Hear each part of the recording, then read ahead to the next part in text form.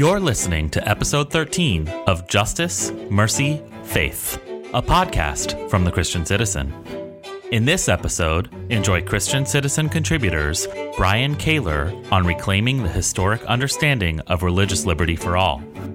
Eden Carlton asks us to love your neighbor, learn their language. And David W. Peters shares his deeply personal essay, The Moral Injury of a Baptist Accidental Killer.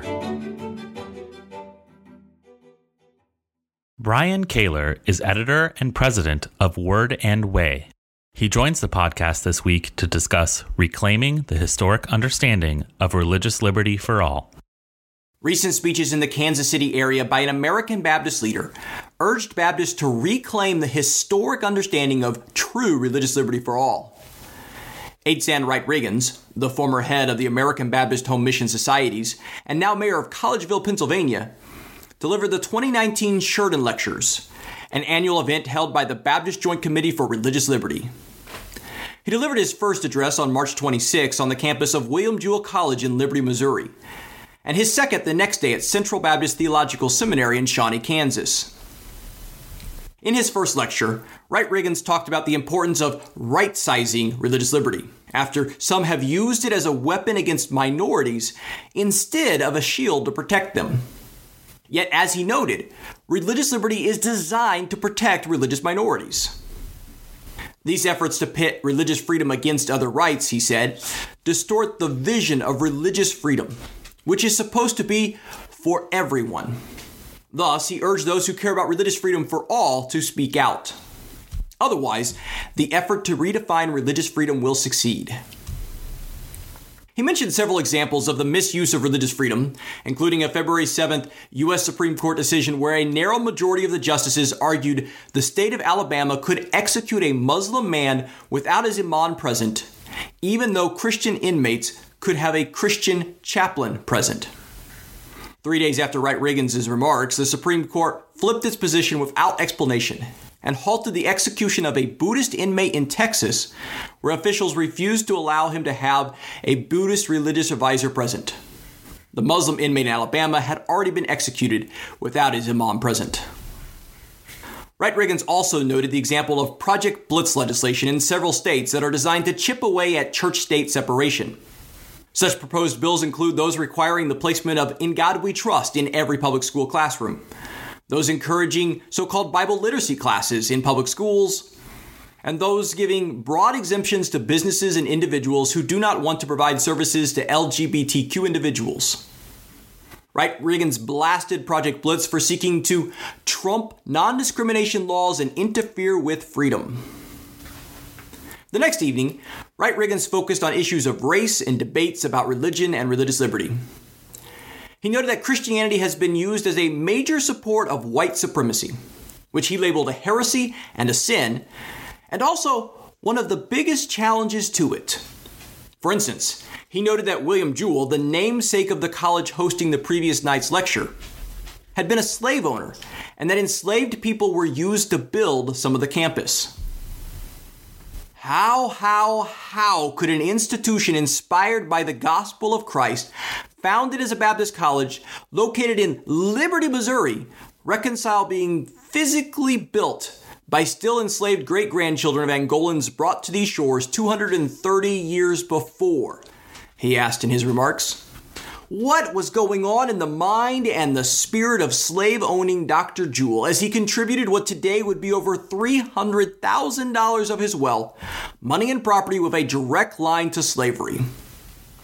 The Project of Reconciliation is daring to learn a new calculus of the decolonializing of a society that was built through bad things. Jesus talks about this as the kingdom of God, Wright Riggins added. If there was ever an anti-colonial, anti-hierarchical force on this earth, it was Jesus. It was this Jesus who died upon a lynching tree to remind the marginalized everywhere, I know exactly what you're going through. I am with you, and I will be with you. More from Reverend Dr. Adsand Wright Riggins III can be heard in Kaler's interview with him in episode 69, Baptist Without an Adjective, on the Word and Way podcast, which can be found at podcast.wordandway.com.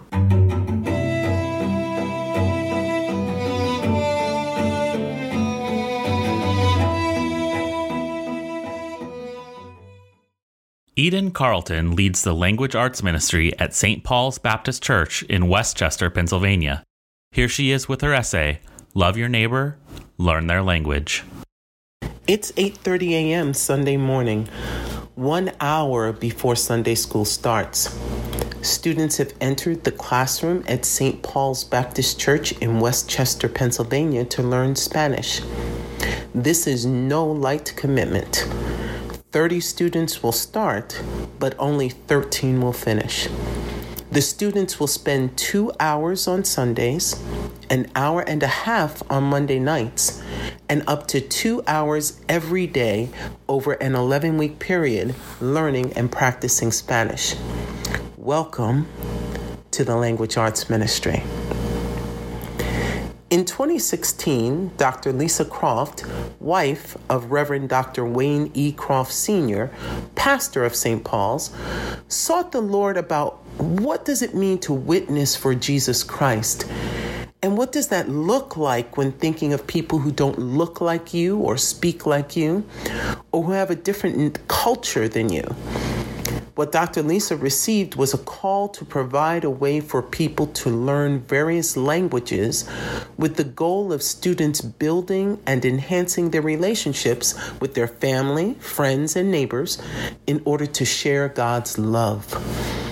Since the spring of 2018, the Language Arts Ministry offers Spanish and French classes, soon to be followed by American Sign Language, Hebrew, Arabic, and Korean. However, the journey doesn't end with learning the language. With a heart and desire to serve our Puerto Rican brothers and sisters, in 2018, students donated to Jose Andres' World Central Kitchen, #Chefs for Puerto Rico project.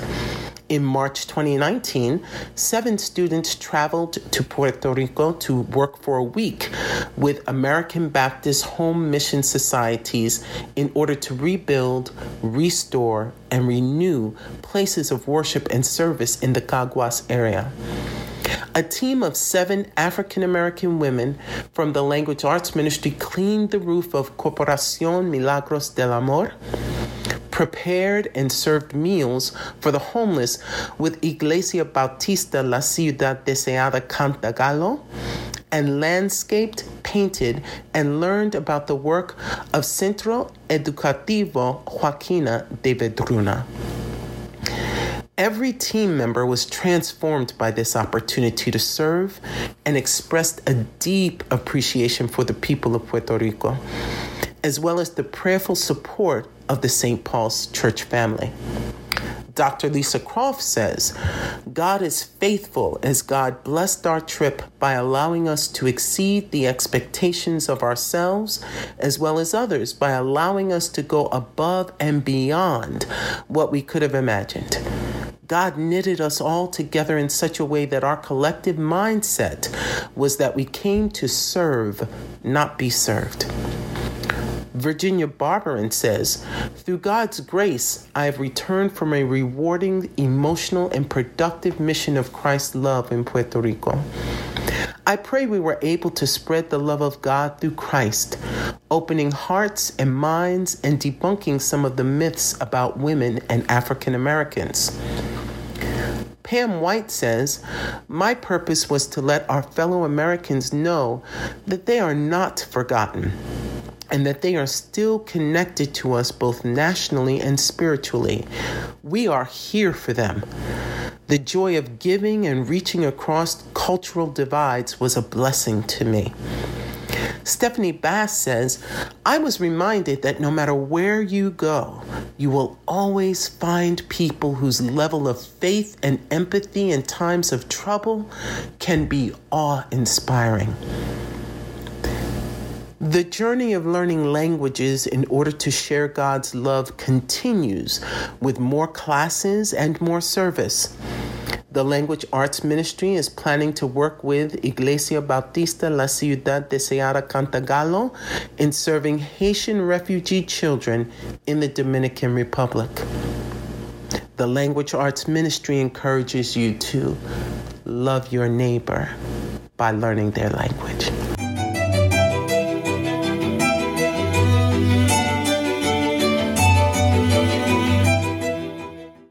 David W. Peters served in the United States Marine Corps and in Iraq as an Army chaplain. Currently, he is a church planter in Pflugersville, Texas, with the Episcopal Diocese of Texas. He is the author of Post-Traumatic God, How the Church Cares for the People Who Have Been to Hell and Back, from Morehouse Publishing. He joins us this week with his essay, The Moral Injury of a Baptist Accidental Killer. The pianist played another verse of Just As I Am, as Pastor Dwayne invited us forward to kneel at the altar beneath the giant wooden pulpit of Glenview Baptist Church. It wasn't a long walk to that kneeling rail, as Glenview wasn't a large church. Like many churches in Beckley, West Virginia, Glenview's pastor was a graduate of Appalachian Bible College, a fundamentalist institution founded to train missionaries for Appalachia and other far-off lands. Each service ended with an altar call, where unsaved people were encouraged to get saved, and the rest of us were encouraged to give some or all of our life to God. I never knew if I should go forward during these events. If I stay, they'll think I'm stubborn and hard-hearted. If I go forward, they'll think I'm melodramatic. After all, I didn't have much reason to go forward. I hadn't really done anything terribly wrong in my life. Growing up in a Christian school and fundamentalist church left me little time to pursue a wanton life of sin and debauchery. Then again, I did feel bad about my lack of spiritual discipline, my lust, my inability to care for most people around me. I thought these were the only reasons to go forward. Either you went forward for great and terrible sins like drugs or alcohol or running from the cops, or you went forward for the little stuff like wanting to watch porn. I attended this church every Sunday morning and night for 4 years because Pastor Dwayne visited me in the hospital the night I accidentally killed someone. I visited Glenview the first Sunday morning of my freshman year and liked it enough to go back that night. As my roommate and I were driving to church, dressed up in jackets and neckties, I was blinded by the evening sun as I rounded a curve on an unfamiliar and busy 2-lane road. I tried to get out of the passing lane, but saw a red Jeep in the right lane. I overcorrected back to the left lane and struck a reinforced curb that crushed the front of my '73 Volkswagen Super Beetle. The engineless front of the car crumbled, and the steering wheel locked up, sending us into the oncoming lane. I looked straight ahead to see a motorcycle coming straight for us. My memory only has static at this point. The next thing I remember is the relief that my roommate was alive and apparently uninjured. I looked down and saw my hand covered in blood. I spit chunks of windshield glass out of my mouth. I climbed out of the car, and the entire scene was frozen. The busy highway had come to a complete stop. Like the highway had instantly turned into a high school parking lot on a weekend. I walked away from my car and saw the empty motorcycle. Next, I saw a woman in a motorcycle helmet. Her head was bent at a strange angle, and although I had never seen a dead body, I knew she was dead. I walked a few steps further and felt a searing pain in my knee. Although my kneecap was fractured, I kept walking, barely feeling a thing. In a few steps, I saw a man lying on his stomach. He wore a black leather vest. I went to him, and I could see blood flowing from between his legs onto the asphalt. He looked up and cursed me. I said I was sorry. I probably said it 1,000 times in those few moments when our eyes met. I took off my red Bible College necktie and attempted to stop his bleeding as 2 ambulance workers casually walked up and escorted me away, joking to each other as they did so. In the ER, a nurse who attended Glenview Baptist was on duty. He got the glass out of my hand with some rolled-up medical tape. He called Pastor Dwayne, and he came right away. He knew we were on our way to attend his church that night. He prayed with my roommate and I. Then we went home. Because it was an accident, no one said I was a killer, but in my soul, I knew I had crossed the line. I knew I had killed another human being. Everyone who met me had sympathy for me, seeing me as a kind of victim, but I didn't feel like a victim. I felt like a perpetrator. I felt guilty. I wanted the police to arrest me, to throw me in jail, if only to confirm on my outside world what I felt inside. And so I went to church, Sunday after Sunday. Sometimes I went forward to pray about my little sins, sometimes to encourage someone else to go forward, and sometimes because I wanted to be sure I was giving my whole life to God. But during those 4 years at Glenview Baptist Church, I never went forward because I was an accidental killer. I didn't have the language for who I was or what I had done. My accidental killing drifted into this gray moral area between murder and an insurance claim. After serving as an Army chaplain in Iraq, I read about an emerging concept called moral injury. If post-traumatic stress disorder, PTSD, is a medical and psychological disorder that happens when we feel our life is being threatened, moral injury is a spiritual condition that happens when we hurt other people or fail to help someone who is in crisis. If we get PTSD from being the prey, we get moral injury from being the predator. War is an upside-down moral universe, and so moral injuries happen often, even as soldiers simply follow orders. There is another word for moral injury we often hesitate to use. That word is sin. We don't use the word sin in context of moral injury because sin has become so individualized in our culture.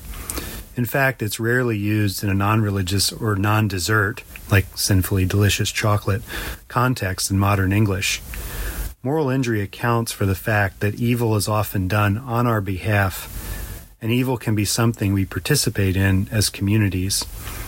Much of the evil in the world is communally and state-sanctioned.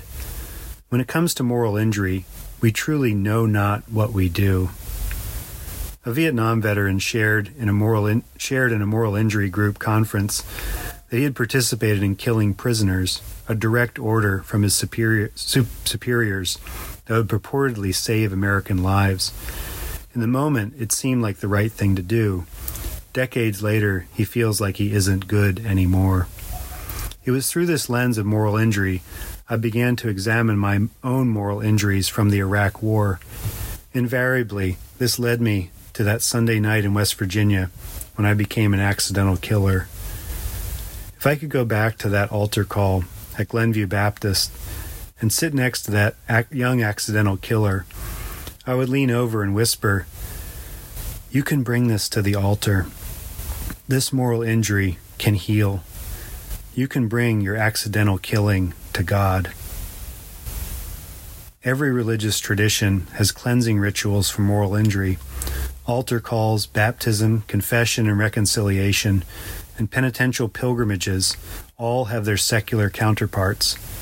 People with moral injury often seek paths to healing, many of which do not involve the church. Marathons and suffer fests, like Tough Mudders, abound on Sunday mornings, but they never have a declaration, "Your sins are forgiven." I hope churches can reclaim this ministry of healing and restoration. I hope each church can help people connect the dots between moral injury and rituals of cleansing and reconciliation. We can do this through our teaching, preaching, and writing. We can get in touch with our own moral injury and bring those things to God.